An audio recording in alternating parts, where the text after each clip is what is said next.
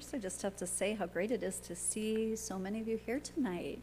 Some people I haven't seen in quite a while. Just so wonderful to be together in the sanctuary. Really wonderful.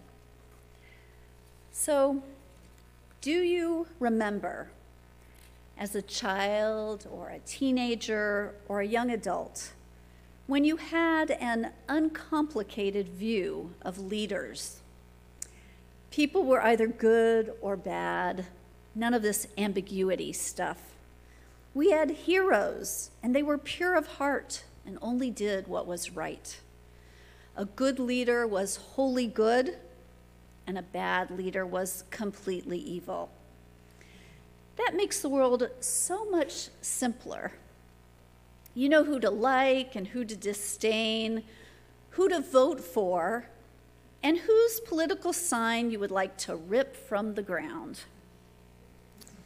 Perhaps there are a few people we could point to as saints or devils. But the truth is that most people, and this includes most political leaders now and through the ages, are much more complex. Like us, they are filled with a variety of ambitions, beliefs, and impulses. But perhaps unlike us, if they are in power, their foibles and misconceptions can have grave consequences. So perhaps this explains why, though we need political leaders, the Torah is wary of them. The Torah gives a lukewarm response to the idea of a national leader. In this week's Torah portion, Shoftim, the focus turns to the subject of having a ruler for the new Israelite nation. God tells Moses to tell the people, quote, "If, after you have entered the land that the Lord your God has assigned to you and taken possession of it and settled in it, you decide, I will set a king over me, as do all the nations about me. You shall be free to set a king over yourself, one chosen by the Lord your God." There are a few tip-offs here that so much power resting in one person may not be a great idea. First, this portion describes other societal roles as required. It tells us, for example, that we must have judges. You shall appoint judges and officials, begins our portion in Deuteronomy chapter 6, verse 18. And it goes on to say that we also are required to have priests and prophets, and it tells us what their roles should be. Only of the political office of monarch does it say in a very wishy-washy way that we can have a king if we want one. Only this role is optional. Perhaps that is an effort to downplay the importance of the position or to warn us that it can be very problematic. Also, we see that the text says, when you, meaning the people, will say, we want to be like the other nations and have a king. Usually, Torah tells us to be unlike the other nations. The other nations are not viewed favorably. They are idol worshipers, and they don't have a Torah with words of wisdom to keep them on the right track. But here we are allowed to be like the other nations. In other words, God is making a concession to the Israelites' desire to be like others and have an earthly ruler. Having agreed to a political leader for the people, the Torah immediately tells us to put guardrails on this person.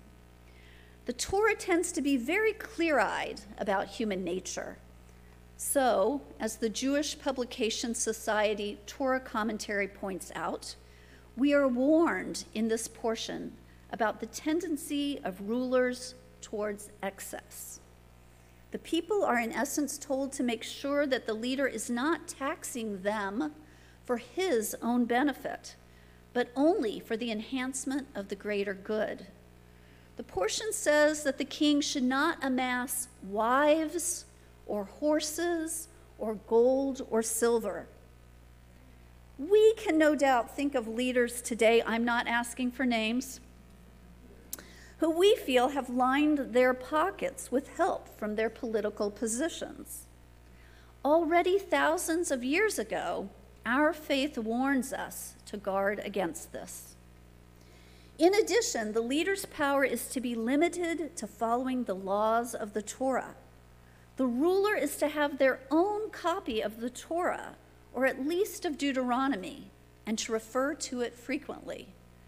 The portion says that this person should be careful not to deviate from the instruction either to the right or to the left.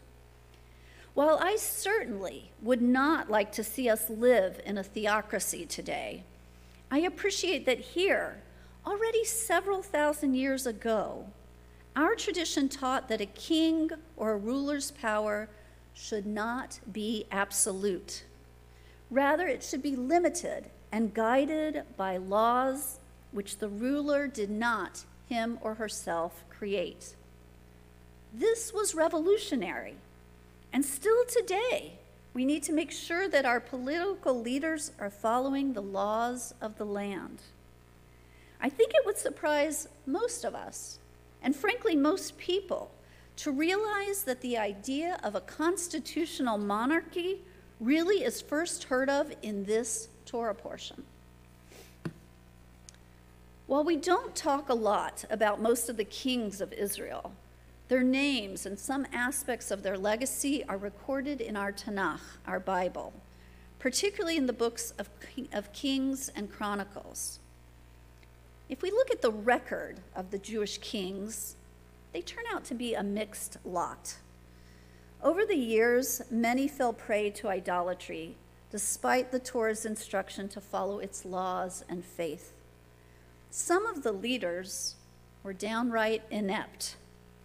However, some are thought of as successful or good kings, such as David, Solomon, Hezekiah, and Josiah. But even these were flawed rulers who committed some major sins. David was an impressive military ruler who increased the size of Israel's land and who stayed committed to monotheism. But he also committed adultery and saw to the death of his mistress's husband. Solomon was known for his wisdom, but he nonetheless indulged in the excesses that this very portion speaks against. He was said to have thousands of horses and around 1,000 wives and concubines. Just a few. The Tanakh enshrines for posterity the good and the bad aspects of these legendary figures. Because it does so, we do not idolize leaders, but are able to see them more accurately as multidimensional. And we are reminded of the importance of limiting a leader's power. Another important teaching for our political leaders today is found in 1 Kings. Here, advice on leadership is offered to King Rehoboam. Rehoboam was Solomon's son and the last monarch of the United Kingdom. The people were imploring him to reduce taxes and lighten the load on them that was produced by his father Solomon's many projects. Rehoboam asked his advisors what he should do, and they advised him, saying, quote, "If today you will be a servant to the people and serve them and give them a favorable answer, they will always be your servants." Rehoboam failed to follow this advice, and the kingdom split in two. This gives us a clear picture of one important aspect of being a leader. The person should view him or herself as serving the people, not the other way around. As Rabbi Jonathan Sacks notes, this is an incredible transformation from how kings and royalty have generally been seen. Rabbi Sacks writes, "The radical nature of this transformation can be seen by recalling the two great architectural symbols of the world's first empires. The Mesopotamian ziggurats and the Egyptian pyramids, both are monumental statements in stone of a hierarchical society. Broad at the base, many people, leading up to the narrow top. The people at the bottom, that large base, are there to support the leader. But think about it. The great Jewish symbol, the menorah, inverts that triangle. Instead, it is narrow at the base and broad at the top. The leader is there to serve the people. While we don't today have kings in the United States, we do have political leaders. And it won't be long till we will be going to the polls to pick our next leaders. We often choose based on how we think these candidates will vote on issues, and that is indeed very important. But our tradition teaches us some other considerations for picking political leaders. May we look for leaders who are law-abiding, humble, and who desire to serve the people.